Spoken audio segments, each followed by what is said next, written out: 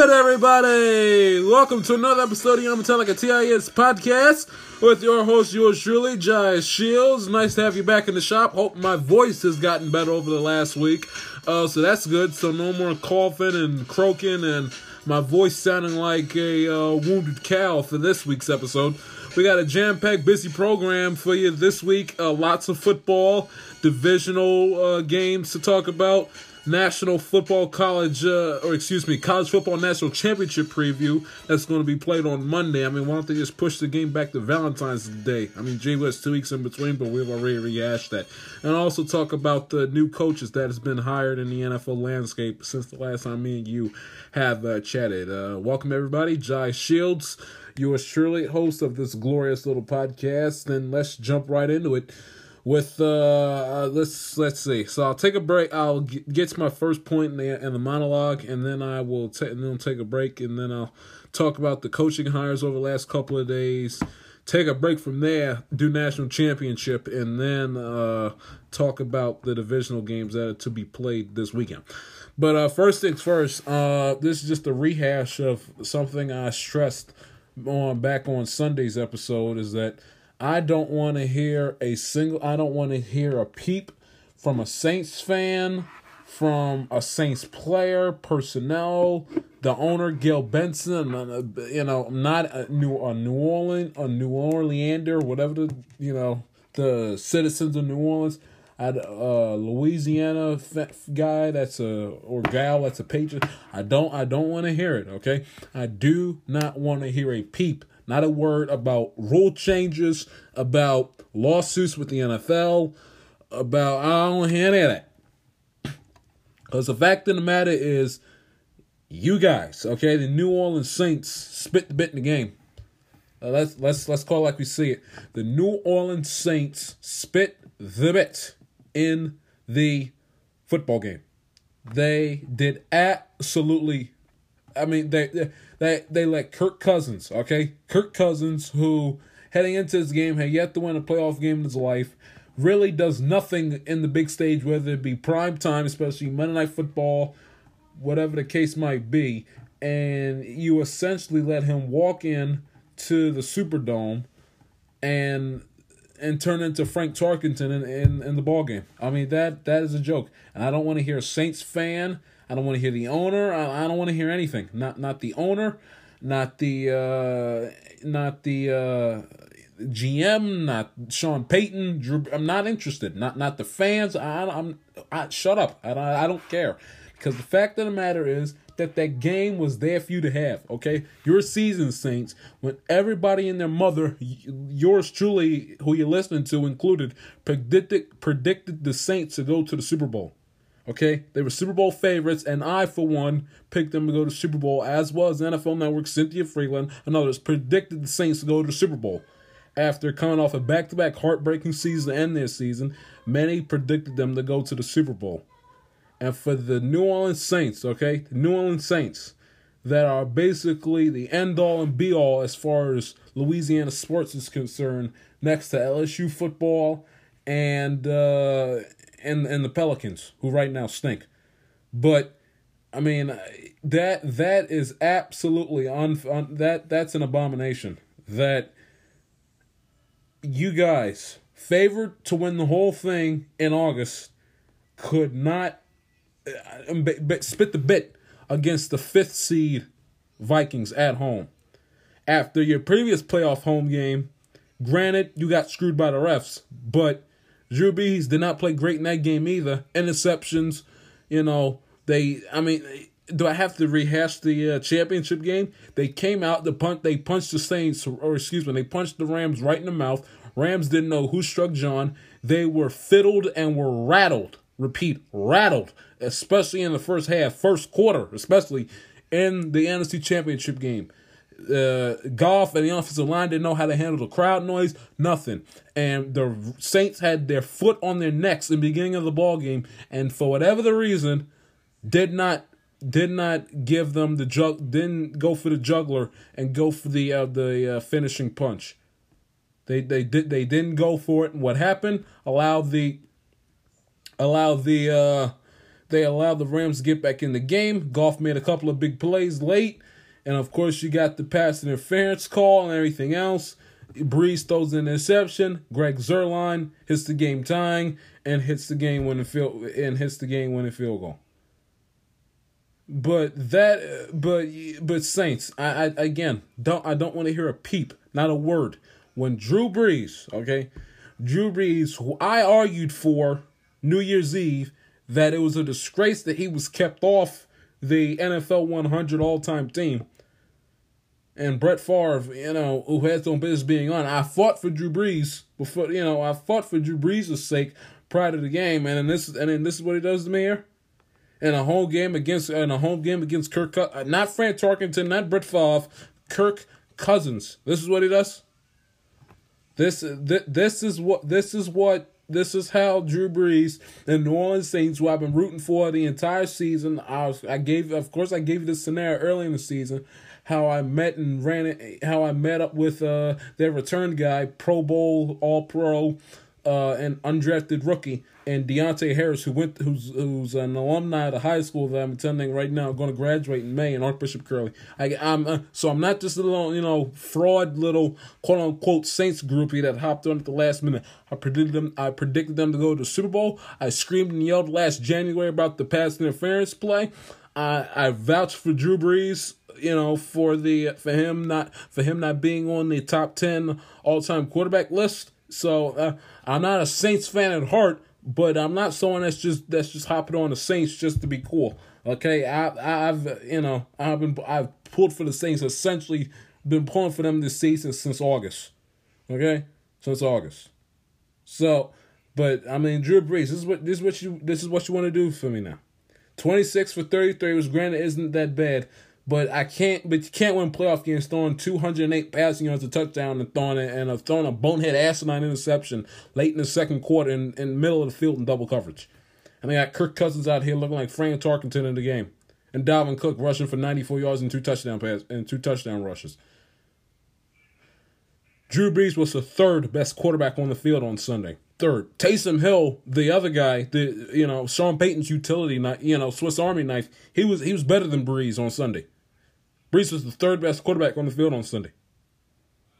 And I tell you, if I was a Saints fan, I would be dismayed and I would be pissed off that Sean Payton and Drew Brees are bouncing around courtside, Pelicans and Bulls, both teams that stink and don't have a chance in hell to make it into the playoffs in the Western Conference. I'd be unbearably dismayed that those two, Peyton and Brees, who both spit the bit, especially Brees, but both spit the bit on Sunday, are sitting there courtside at the Pelicans Bulls game on Wednesday night, whatever night it was. Man, I got Peyton bouncing around with his son, and his fiance that's probably 26 years of age that he picked off when he was bouncing around Sunset Boulevard when he played the Rams back in week 2. And I got him and the fiance and his son, who is probably a grown man, bouncing around Pelicans courtside. And I got Drew Brees and his two kids that are part of the Zion Williamson fan club sitting there right next to him.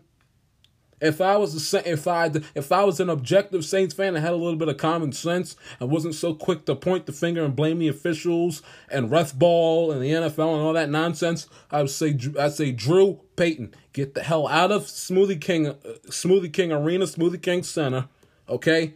You all are not even a week removed from losing a playoff game that, in hindsight, you really had no business losing, okay? Everybody in America, for the most part, picked you guys to go to the Super Bowl. And this is what you give me. You allow Kirk Cousins to look like Frank Tarkenton, and Drew Brees in a pair, and I got Drew Brees playing like Archie Manning. No disrespect, but he didn't play like Drew Brees in the game. It was almost as if like Kirk Cousins and Drew Brees switched bodies, and it was Drew Brees that was wearing a Vikings uniform on Sunday, and it was Kirk Cousins wearing a Saints uniform on a Sunday, because it was like the polar opposites of each other. It was like cross intervention, whatever the hell I'm saying. But you get the idea. Those two should not be at any.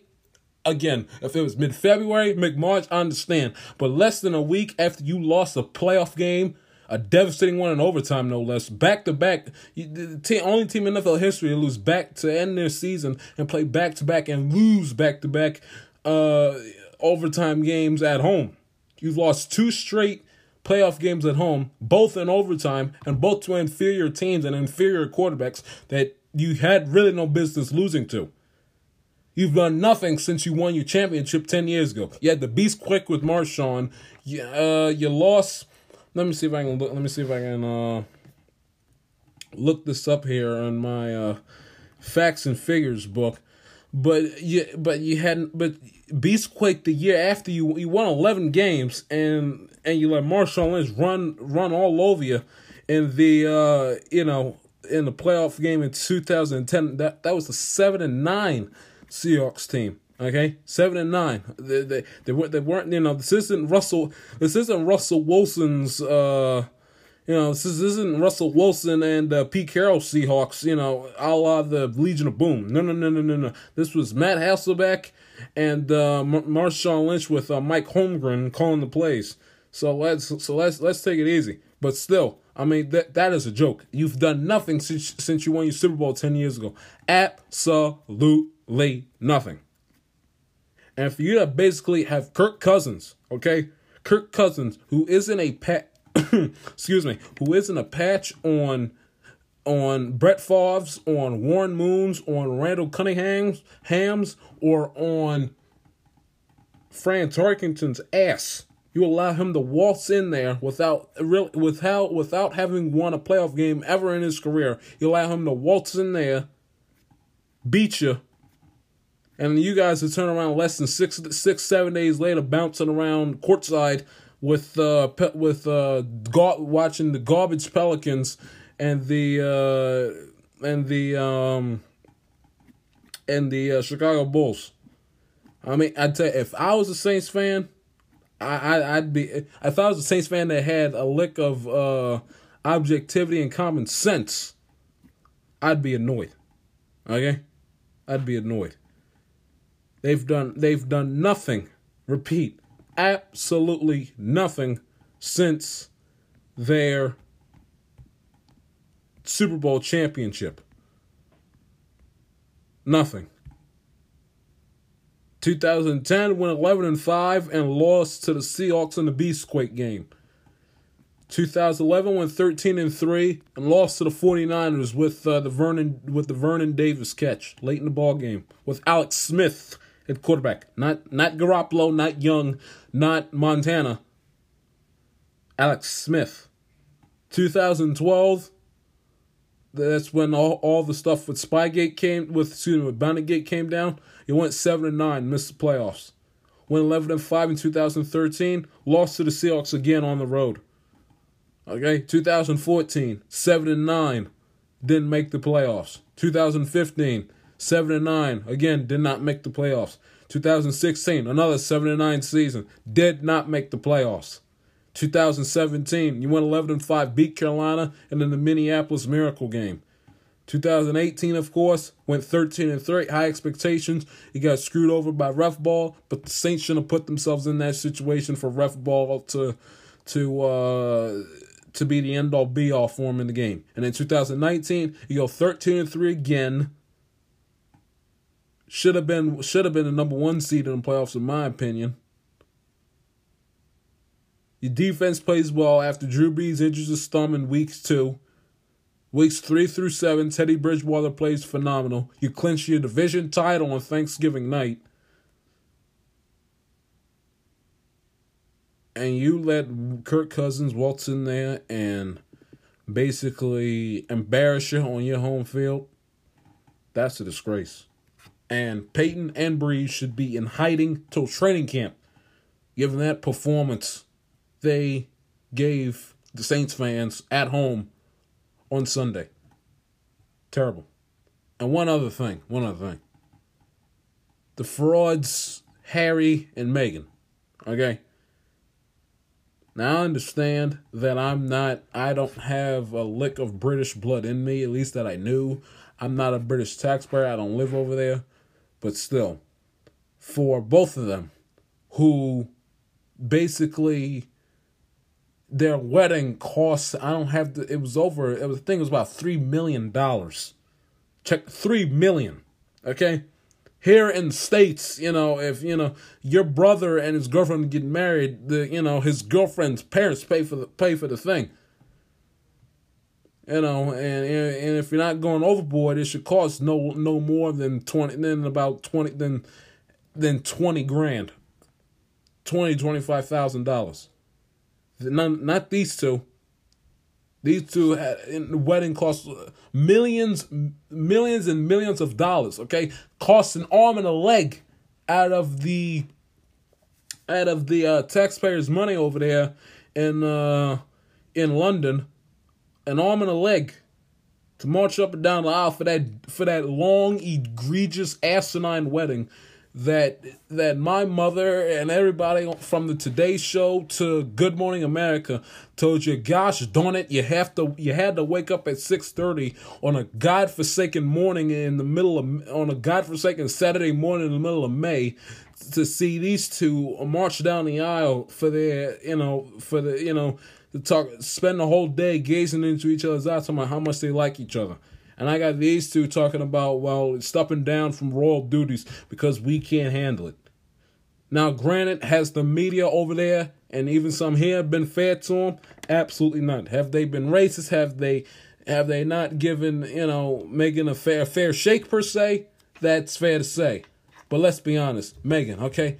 Did Barack Obama and Michelle Obama step down in 2000, in July of, or, in March of 2011 and say, you know what, the media, Fox News and everybody else, all the media and everybody else, the citizens, I can't take them attacking me and attacking my character and them making fun of me and because I'm black and because I'm this, because I'm that. Did Michelle and Barack Obama step down?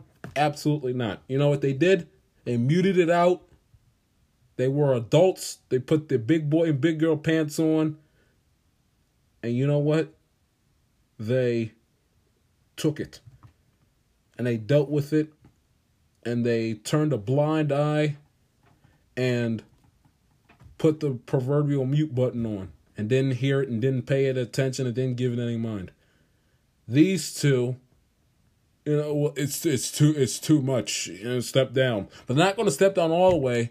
It's they're playing the half and half, putting one foot out the door. So so if we want to bounce around and kiss babies on the forehead and cut ribbons and fart around, do all that dopey nonsense, when Donald Trump pays his visit to England, whenever that might be in the near future, they can be dignitaries and sit up here and eat cucumber sandwiches and drink tea, to the Queen every 5 minutes, but if that's not going on, well, we can be close to Meghan's mother in L.A.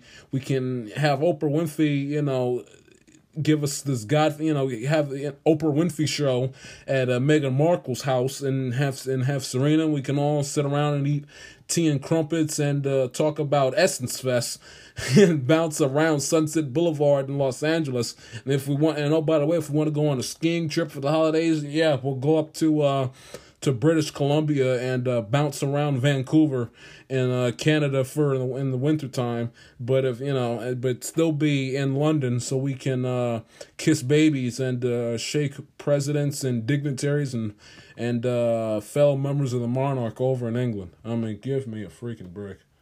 Do the coin toss when when the Jaguars and the Rams, I'm just throwing that out there. I don't know the specific teams that are set to play in London next year for the NFL, but when the Rams and the Jaguars, or the Rams and the Jaguars and the Texans play, we can have them shake Bill Vinovich's hand and take pictures with Gardner Minshew, get that out there for social media, get that up popping and going with the likes and the views. We can do the coin toss, and then, by the way, once we're finished with that, we'll watch 5 minutes and we'll hop on a plane and fly back to Los Angeles, and we can have a 3-hour love fest with Oprah and and Serena Williams. I mean, goodness, what a bunch of frauds. After spending the taxpayers' hard-earned money, paying for her dopey wardrobe and that asinine wedding, that people of every show from Today to Good Morning America basically swore by it, making it seem like it was the moon landing reincarnated, that you had to be in front of a television set in the wee hours of some godforsaken Saturday in the middle of May. I mean, give me a freaking break. And Breeze and Peyton, stop bouncing around with Zion at the Pelicans arena, and hunker down and figure out why in the hell you guys lost to the 5-seeded Minnesota Vikings and Kirk Cousins in your own building. Think about that for a minute. Take a break. I will discuss the NFL head coaching changes around the league. Back right after this.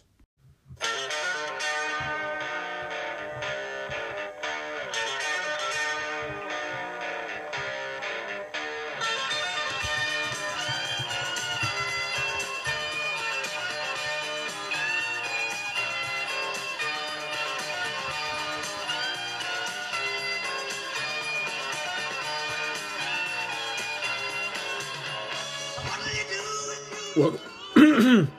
Excuse me. Welcome back to Tell Like the TIS podcast. Switching gears now to the NFL coaching changes that has occurred along and around the National Football League the last couple of days. First off, the Dallas Cowboys have found their new head coach and former Green Bay Packers coach that was fired midway last year, if I remember correctly, in Mike McCarthy, who, of course, ironically, the day I'm recording this marks the 5-year anniversary. Yep, the 5-year anniversary of the Dez Bryant play when McCarthy was a coach of the Packers at the time, with the did Dez catch it deal and everything else. So just a little tidbit just to throw out there for you. But he's new head coach of the Dallas Cowboys. I mean, he's an upgrade from Jason Garrett, which to be quite honest with you, isn't really saying much, but still, I mean, it's an improvement from Jason Garrett nonetheless. I mean, he'll make him a playoff team. He's won many a playoff games, as a Packer coach. He won a Super Bowl 9 years ago with it, but that was a long time ago. Nearly a decade has gone by since his last championship for him and Rodgers and the Packers organization, as a matter of fact, which is why it's so important that the Packers beat the Seahawks, but I'll get to that later on in the program. But he's won some playoff games in his history. He's had a couple of bad playoff losses. The comeback against Seattle in the championship game. He lost to Arizona in 2015. He's couple of with Larry Fitzgerald's phenomenal, fantastic Hall of Fame performance. He's lost a couple of playoff games that that's been heartbreaking, but. He's going to be a good coach. He should improve that offense. Hopefully he doesn't, on 4th and 2, hopefully he does, on 4th and 2 at the 5-yard line in the Cowboys down 6. Hopefully he decides to go for the 4th and 2 rather than kicking the field goal, a la Jason Garrett in the Cowboy Patriot game the Sunday before Thanksgiving back in November. But he's a good coach. But the test will be this will really prove. Now, granted, this Cowboy offense isn't filled with a bunch of scrubs with Dak and Zeke and Jason Witten still has some talent, and Amari Cooper. But it'll be interesting to see how Mike McCarthy is going to prove his worth as NFL head coach without Aaron Rodgers, the high-end talent of Aaron Rodgers at QB, which really saved him many a time at his time in Green Bay, and it'll be interesting to see what he'll do with an inferior quarterback in Dak Prescott playing in a little bit more competitive division. With because the Redskins are going to be better just because of the fact they have a new coach that looks like to be grabbing things by the horns in Ron Rivera in Washington, so they might be competitive. Plus, who knows with Alex Smith and hopefully Haskins improves during the offseason. And then the Giants. Giants, you never know. They'll kind of be at the bottom of the totem pole, I would imagine, in 2020. And then the Eagles, who won the division, who is basically going to be starting from scratch with everybody that got hurt over the season healthy, with Aguilar and Whiteside. And, Aguilar stinks, but still. And Alshon Jeffrey and Deshaun Jackson, who really his best performance in his only game of note was week 1 against Washington when he absolutely lit them up in the second half. But they'll get, and of course Carson Wentz as well. But it'll be interesting to see how Mike McCarthy does in a new environment. It's been about a year out of coaching, so he hasn't. I don't think he's missed too much. I wouldn't expect him to either. But new environment, it'll be very interesting to see. But he's not the guy that's going to give you that fire and brimstone type speech. He just looks like a regular, ordinary guy that just happens to be an NFL coach. So hopefully he can get the Cowboys over the hump, which most likely might be this or next season when the Cowboys are looking at a playoff contention in 2020. Giants hired their new head coach by the name of Joe Judge, who was a wide receiver and special teams coach from Bill Belichick's staff. And if you know anything about the Bill Belichick assistant coaches, they do not end up being very good head coaches of their own teams. The best one is Bill O'Brien, but he's okay. He's okay. He's good. He's good. He's that happy. He's the best one, but isn't saying much because he's not. He's not Bum Phillips. Let's put it to you that way. But Romeo Crennel, terrible. Charlie Weiss in Notre Dame, terrible. Josh McDaniels, when he had his chance at Denver, terrible. Matt Patricia has yet to win 9 games total in his tenure in Detroit. Brian Flores, hopefully he'll turn things around in Miami, but as of right now, not too good looking right now. The only one they have is Bill O'Brien, and don't include the Titans coach Vrabel, because he did not coach for Belichick. He coached for Urban Meyer at Ohio. He playing for and coaching under Belichick is two different things. Okay, Vrabel played under Belichick, but his coaching, he comes from the coaching tree of Urban Meyer over at Ohio State. So don't confuse the two. One assistant came out. Well, it's Mike Vrabel. No. Mike Vrabel played under Belichick. He did not coach under him. He played under him. He's an expatriate. He coached under.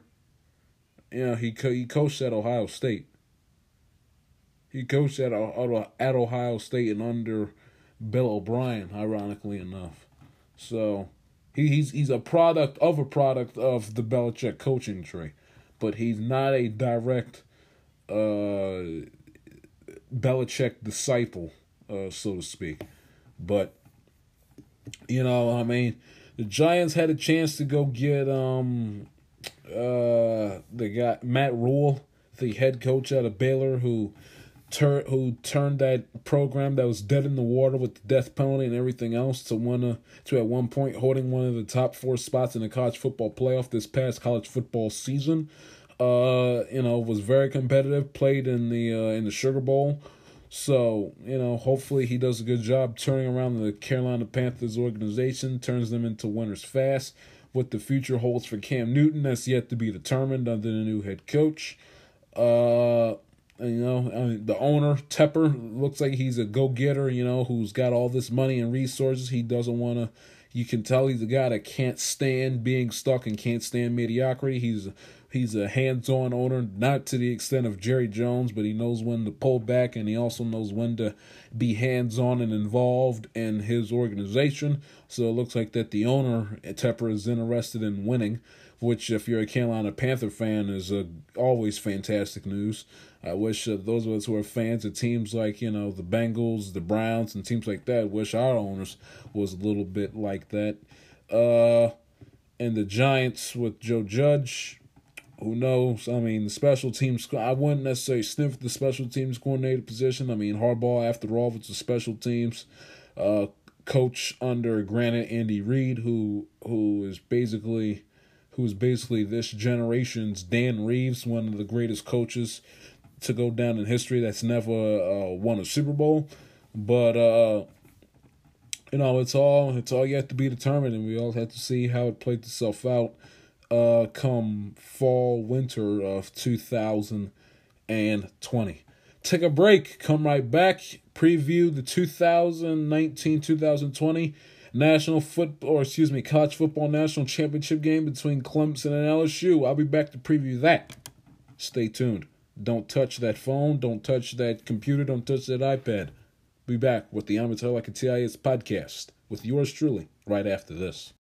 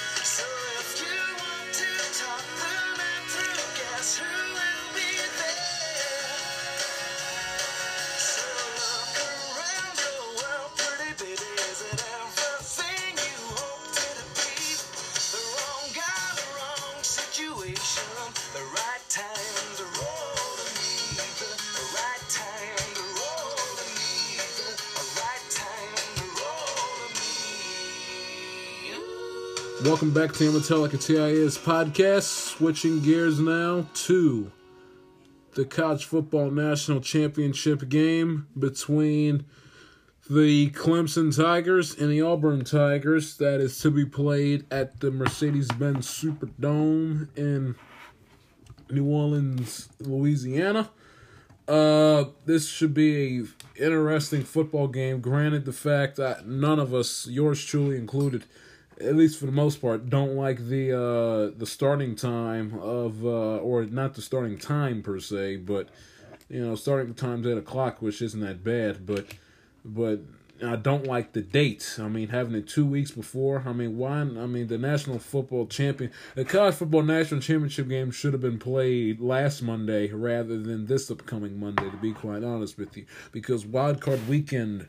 I mean, I don't like it the day after the NFL playoffs in general, and I know they were kind of like in a tricky spot because the Saints, they had the home game on wild card weekend. But I mean, I shouldn't bring that up, because if the Seahawks would have beat the 49ers in Week 17, they'd be looking at that situation this week rather than last week, where the Saints would be playing on this weekend, and then they'd have to play the game, and then clear out the whole stadium, clean it up and everything, and turn it over from Saints home field advantage to a neutral site with all the college football national championship signage and everything else is concerned, and shops and everything, things of that matter. But what it is. Clemson is number 3 seed going up against number 1 seed LSU. Both teams have not lost a game all year. Both 14-0. There's a little refresher for you. Ohio State, who played Clemson in the Fiesta Bowl on the I believe it was the 28th of December, if I'm not mistaken. Clemson beat Ohio State 29-23. Give you a little rundown here. The stats: Trevor Lawrence, who hasn't lost the game since high school, if I got that right. He was 18 of 33 for 259 passing yards, 2 touchdowns, and had 16 carries for 170 yards and a touchdown. Their leading receiver, Etienne, had 3 receptions, 98 yards, and 2 touchdown catches in the ball game. LSU, you know the story.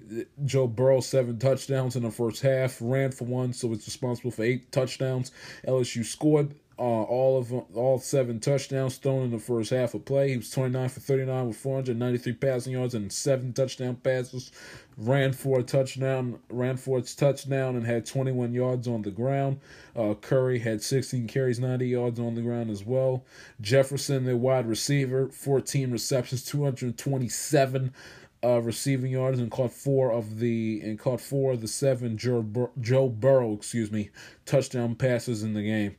And LSU won the Peach Bowl, 63-28 over the 12-1, I believe. 12-1 heading into the game. Number 4 seeded Oklahoma. So, and Jalen Hurts. So this should be an entertaining and very interesting football game. Both of these powerhouses in college football, LSU, who beat Alabama earlier in the season, starting to come back as one of the premier programs in all of college football in that SEC conference. Meanwhile, Clemson, who's been kind of neck and neck with Alabama towards the end of the 2010s decade as far as college football supremacy is concerned. Both of these teams are going to have their defenses must have been up all hours of the night this week, and heading into Saturday night to find and coaches and the players included on how to stop these 2 dynamic quarterbacks. Burrow is more, of course, is the pocket passer, the one that, if you're an NFL team, you'd like to have, Cincinnati Bengals, I'm talking to you. You'd like to have that pocket passer, Joe Burrow, who can just absolutely kill you with his arm. Doesn't turn over the football a whole hell of a lot. Throws for you. He nearly had 500 passing yards in the Peach Bowl. I just read it to you. And has good. Completes the football. Doesn't waste his time with the football too often. Compared to a guy like Trevor Lawrence, who is good, but you're not exactly sure if his game is the NFL is NFL ready, so to speak. Very quick to run with the football, and throw, and also very quick to throw the football as well. But if you're in the NFL, you like to kind of have the quarterback throw a little bit more than he runs. This is kind of same story with Lamar Jackson here in these playoffs. You want to make Trevor Lawrence throw the football. Because the thing is, what makes him so dangerous, he wants to throw the football when he wants to. Your job as a defense is to make Lawrence throw the football when they force you to. So that should be very interesting to see. Should be one hell of a national championship game. I'm pretty sure it should be the Bomb Diggity, and I will pick that along with the divisional playoff games in our pick segment at the end of the program. So, that is your National Football Championship preview. Take a break, come right back, and preview the divisional round games in the National Football League and give you my picks for all 4 of the divisional games, plus the extra with the College Football National Championship game. Back right after this.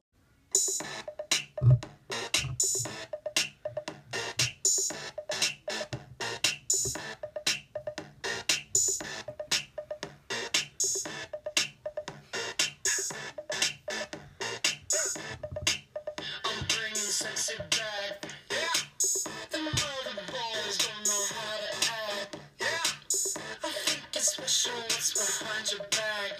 Yeah. So turn around and I'll pick up the slack. Yeah. Daddy babe.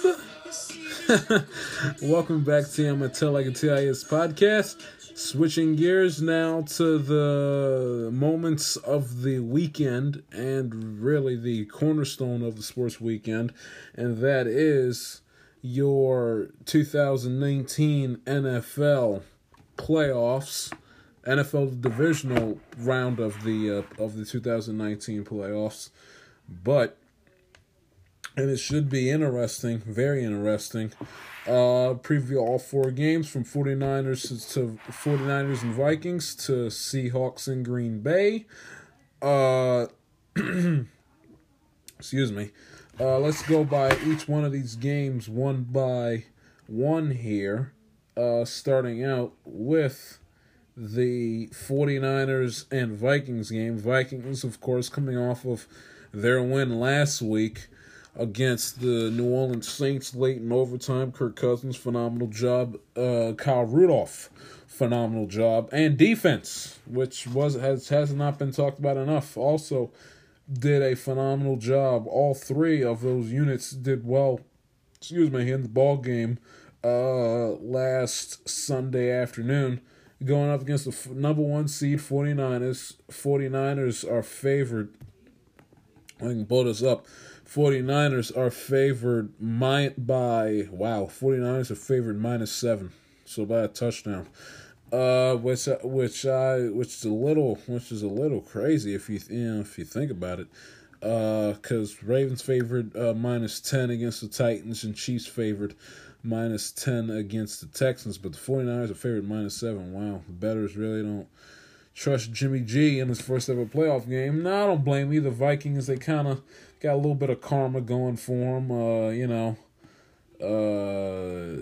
They came back and won last week, knocked off the Saints when no one thought they could. Teams and everybody out there don't really think that the Saints have the ability to pull off the major upset. It's the first home playoff game for the 49ers in their new stadium at Levi Stadium, in their first home playoff game since the 2013 NFC divisional playoff game when they played the Packers at Candlestick. So it should be rowdy, and it should be jumping over at Santa Clara and around the San Francisco Bay Area. I don't know. I mean, do I expect Kirk Cousins to sequel what he did last week? No, I do not. Do I expect Jimmy Garoppolo to look like Joe Montana? No, I do not.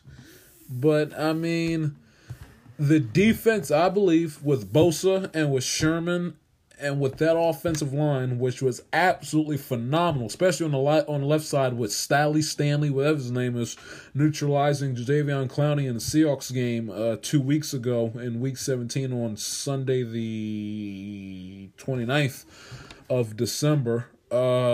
They did a good job, and I expect them to do the same when it comes to Everson Griffin and the Vikings pass rush. Did a good job getting to Drew Brees last week. But again, if the Vikings want to prove that they belong in the NFC playoffs and play another game, want to keep this season alive and play another game, which if they were to play it and win it, they'd be in the Super Bowl in Miami, to possibly end that legacy of failure that's been haunting that franchise since the very beginning. They gotta take down another NFC powerhouse in the San Francisco 49ers that has played phenomenal all season. Good quarterback play from Jimmy Garoppolo. George Kittle, the tight end, has been absolutely phenomenal. Running game showed up when they needed most. Offensive line's been very solid. Defense, I mean, whole 9 yards. They've had a very, very good season. The only thing that would scare you as a 49er is lack of experience with the head coach. This is his first playoff game coaching since the 28-3 Super Bowl 51 when he was the coordinator for the Atlanta Falcons back in 2016. It make you nervous because there's so little playoff experience on the 49ers sideline. It should be anxious to see how all of them handle it, Garoppolo included. Richard Sherman is one of the few members of that team that's kind of been there, done that, got a ring and got and bought the T-shirt sort of guy. But he's defense playing corner. It's a little different than you being the quarterback, which you are in essence supposed to be, or at least are, the leader of the team. So it should be a very interesting and very entertaining football game. Can't wait. 4:30 can't come soon enough. That's the game number one. Game number two is between the Tennessee Titans and the Baltimore Ravens. Tennessee knocking off the New England Patriots in Foxborough off of a tremendous performance on the back of Derrick Henry, who had the playoff game, had the game and had the day of his life on his 26th birthday last Saturday. They come into Baltimore, who hasn't played a game in 2 weeks, or actually technically less than 2 weeks, because it's been 13 days since their last game, not 14. So when they knocked off the Steelers in a meaningless game at M&T, and it's been 3 weeks since their last meaningful game with everybody playing with Lamar and Ingram and everything else, when it was week 16 and they were taking care of Baker Mayfield and the Browns and putting them into their coffin for the 2019 season. Here's honestly what I think about the Ravens game. Okay, here's what I think. The Ravens, I can see. Now I know, because those of you who don't live here, you just listen to me. I know. I live here. I've lived here my whole life. Been around. I go to school, go to work. I deal with Ravens fans 24/7, 365. Not 24/7, but 7 days a week, 365 days out the year. Okay? This city is filled to the brim with hype and positive energy for the Ravens. It's everywhere. I swear to God, everywhere you look. Hotels, City Hall, restaurants, businesses, skyscrapers, the Pandora building in downtown's lit in purple. Oriole Park at Camden Yards, the warehouse, and in the outside concourse facing towards M&T Bank, that's lit in purple. City Hall's lit in purple. The BWI airport, where your car pulls up when you're getting ready to go into the airport, where you got the people take off the bags and everything else. It went from Christmas colors to Ravens purple. The whole place. I mean, they got the Ravens logo painted on a hill, in the city. It's everywhere you look. It's big trust this, big trust that. I mean, the city is literally engulfed. The only place you could probably find more purple around the town is Minnesota. But other than that, this town is filled to the brim, I tell you, with excitement for the Baltimore Ravens, and they have every right to. This has been a phenomenal, fantastic, best regular. Regardless what happens tonight and/or next week, and/or if they make it that far, the Super Bowl on February 2nd. Regardless what happens in between now and Super Bowl 54. This is not has been. This isn't an opinion. This is fact. The best regular season the Ravens have had in their in their 20 summer. It's going to be knocking on 25 years. Their 20. Yeah, I just did the math. Their 24-year history of the franchise. Their best regular season ever. Number 1 seed, best record in all of football, best record in the AFC. Knocking off the listen to the playoff teams they've knocked off. Knocked off the Patriots. They've knocked off they blew out the Texans. They've even in the NFC they've beaten the 49ers and they've beaten the Seahawks. That's 2. Texans is 3. Patriots, that's 4. They didn't play the Titans.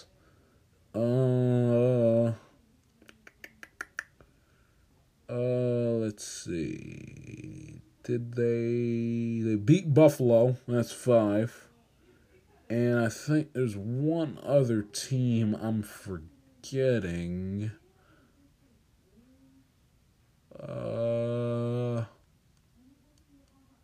If not, even then, that's nearly half of the 12th playoff teams heading into last weekend that the Ravens have beaten. The only team that they haven't had the answer for that's in the playoffs right now are the Kansas City Chiefs, which they lost to the week before the Browns game, which next to the Chiefs are the only two teams in the National Football League that knows what it's like beating the Baltimore Ravens in the 2019 NFL season.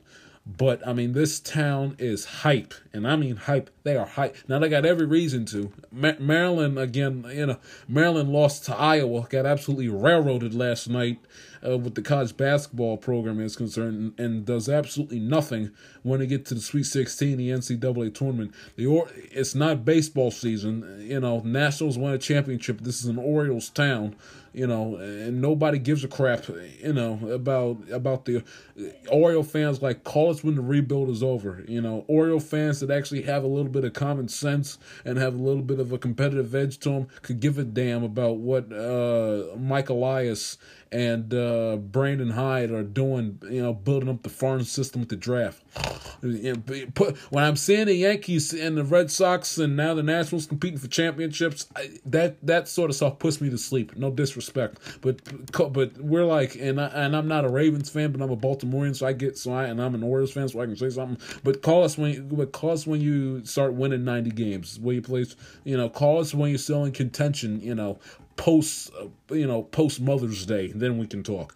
But just probably also goes into the fact that that the city is so juiced and so ready for the Ravens to go all the way to Miami and win. It's going to be a little. I gotta admit, not speaking as someone who's neutral, but someone who's from the area. It feels very weird, and it feels very different in a good way.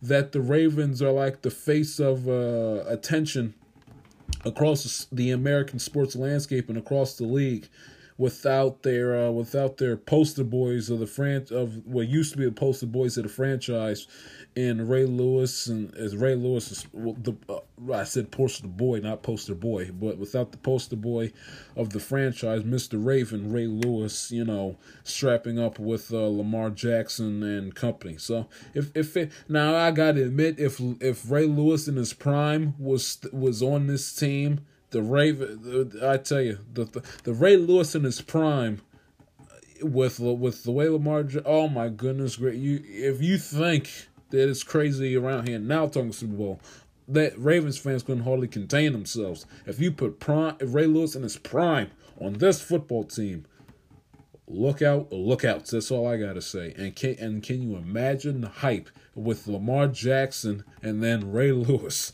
Oh my goodness gracious! But I mean, it's a little different, but in a good way, that this team has found its winning ways and is looking to be a contender and is really the face of the NFL landscape without their poster boy, who it was for, I think, 17 years, without Ray Lewis, their middle linebacker, and now they got a quarterback. Joe Flacco wasn't it. Lamar Jackson is now the face of the Baltimore Ravens franchise. But I say all that to say that they got all this hype around them with the city. This game has been highly anticipated for 2 weeks. The players, the fans, everybody's been looking forward to this game for 2 weeks. Okay? It's a night game, which ups the ante even more. It's a playoff game if it's automatic on national television, but the fact that it's in the prime time 8:00 window on a Saturday night adds up the anticipation a little. Adds up the anticipation, tenfold. So you got that. And you got Lamar, having a heck of an MVP season he's having with Ingram. I mean, the Ravens, and remember, Lamar played one of the worst, games one of the worst playoff games you can play as a quarterback, when he absolutely spit the bit last January at home against the Chargers. It looked like he never picked up a football in his life, in that game. So there's also highly anticipation to see if he's learned his lesson since the Charger game last year, and looking for signs of improvement. So you got that. On his shoulders, and it's just I mean, I can see I tell you, I can see the Ravens being very tight and being very edgy, itchy, whatever the word you want to call it. Whatever the word you want to use, I could see them being very tight in the beginning of the game. Very tight. Titans coming in, nothing to lose. They beat New England, which was already a trophy and an award in and of itself. Absolutely no pressure on them. Nobody in America thinks they have a shot unless you are our little pal Brendan, who's counting for Derrick Henry to turn into Eddie George. And not to say that Derrick Henry isn't a fantastic player, because he is, but he was expecting. Matter of fact, let me read you the text message he gave me earlier this morning. This is what he said. He says he texts me at 10:54 this morning, say Ravens must lose in all caps. He's like, today, now, blood for the blood of God, whatever that means. He's like, I want them to lose today. Be embarrassed at home by Derrick Henry. It would make me so happy. Says Derrick Henry for 210 and 3 touchdowns. Who's with me? So, unless you're Brendan or unless you're a Titans fan, no one in America expects you to win this game. Not a soul, including yours truly. Not a soul expects you to win this game. They're going in there with house money, Tannehill at quarterback, little to no expectations. I could see it. I could easily seeing it be 13-10 at halftime for the Titans, but I believe the Ravens are going to win this game. Moving to Sunday's action with the first game with the Houston Texans and the Kansas City Chiefs. The Chiefs, coming off of the bye week 17, they took care of business and got that number 2 seed thanks to Ryan Fitzpatrick and the Miami Dolphins taking care of business against the Patriots in week 17. Haven't played a game in 2 weeks. Their second straight year with a bye.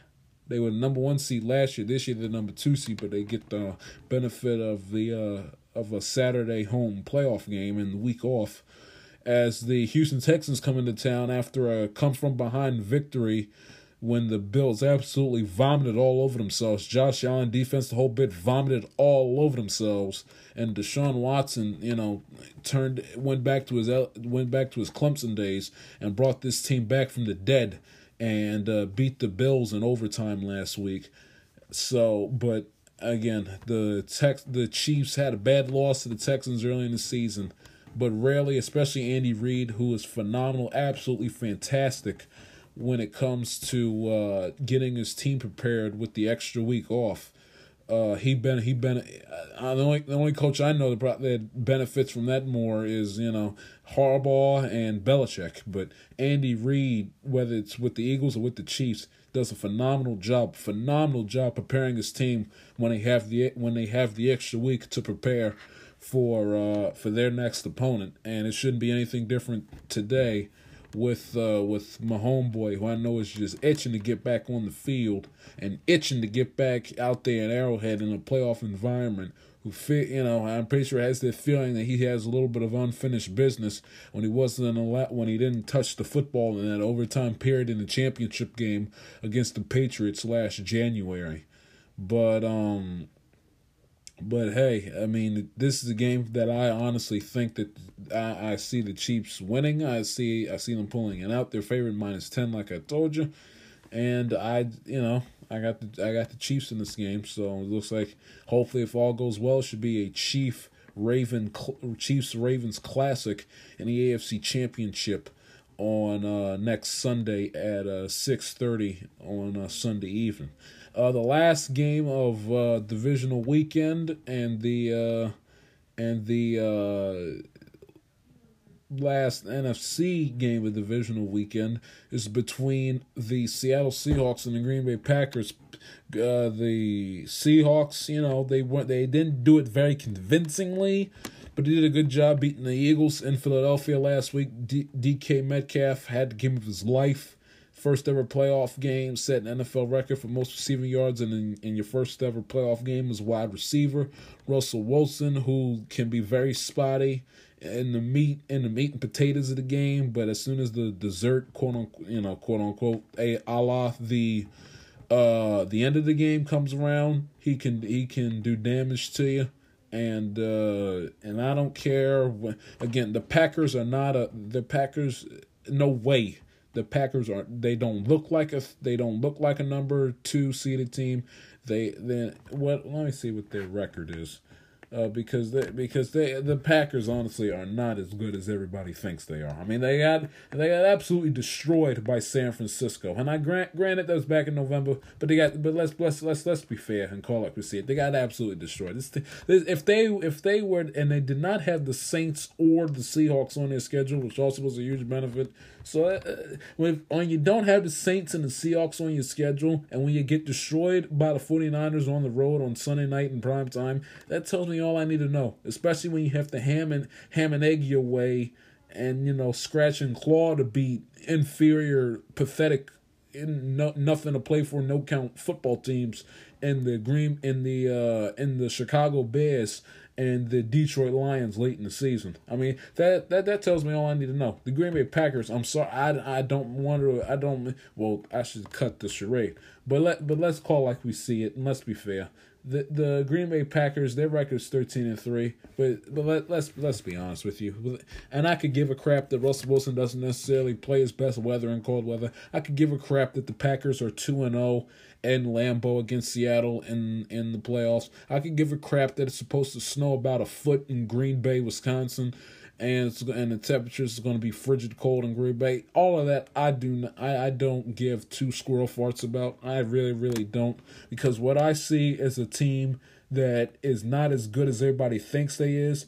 They are the number 2 seed basically by default because they didn't play the top 2 best teams in the regular season, and the Seahawks and the Saints. It worked out in their favor. They're 13-3. Seahawks spit the bit at the goal line scenario with Carroll. We rehashed this, and with the ref ball that wasn't called, that the pass interference with the guy Hollister in the end zone. The Seahawks absolutely. They're the 5th seed, but they're the better team to be quite honest. They are the better team to be quite honest with you. And it would not shock me. It would not shock me at all if Russell Wilson goes into Seattle, goes into Green Bay and knocks out Aaron Rodgers and the Packers. It would not shock me. They have the quarterback and QB. They got playoff experience. They played in a playoff game last year. They played in a playoff game in 2016. They played in 2 playoff games in 2015, and then they had back-to-back Super Bowl runs in 2013 and 2014, and they played a playoff game in 2012 when they lost. So they played in 2 playoff games their first year together in 2012. Back-to-back years they went to the Super Bowl in 13 and 14. 15 and they played in 2 playoff games, lost in the divisional round to the Panthers. 2016 they played in did I say 16? Yeah, 16 they played in 2 playoff games. They won 1. 17 they missed the whole thing. 18 they played in 1 when they lost to the Cowboys. And then this year they have one already under their belt in the pack, and the tandem between the floors. I like to call them the floors. Matt the Floors and Rodgers. They have no experience together. So I'm taking the guys with the experience and overall with the better football team. I'm sorry, but that's just the way I feel. If you don't like it, then I could care less. And one other thing. Andy Reid 22-5 coming off of a bye. So my stats back up what I previously noted with Andy Reid and his teams doing well when they have the extra week of work. Plus you can kind of sense that the Texans may be a little gassed. You never know. But I don't know. It should be very interesting. It's always the best weekend of football best weekend of football of the year. Keep in mind, this is the last Saturday of football until the Saturday before Labor Day, when college football starts back up again, whenever date that might be. But it's the last Saturday with NFL football for a good little while, so be sure to enjoy it, because you got the whole winter and all the spring and all the summer until you got Saturday football again. But enough of the talk. Let's pick the Saturday and the Sunday and the Monday football games for us. The national championship is concerned, with my divisional round and college football national championship picks in the league, at least in the NFL, where they play for pay.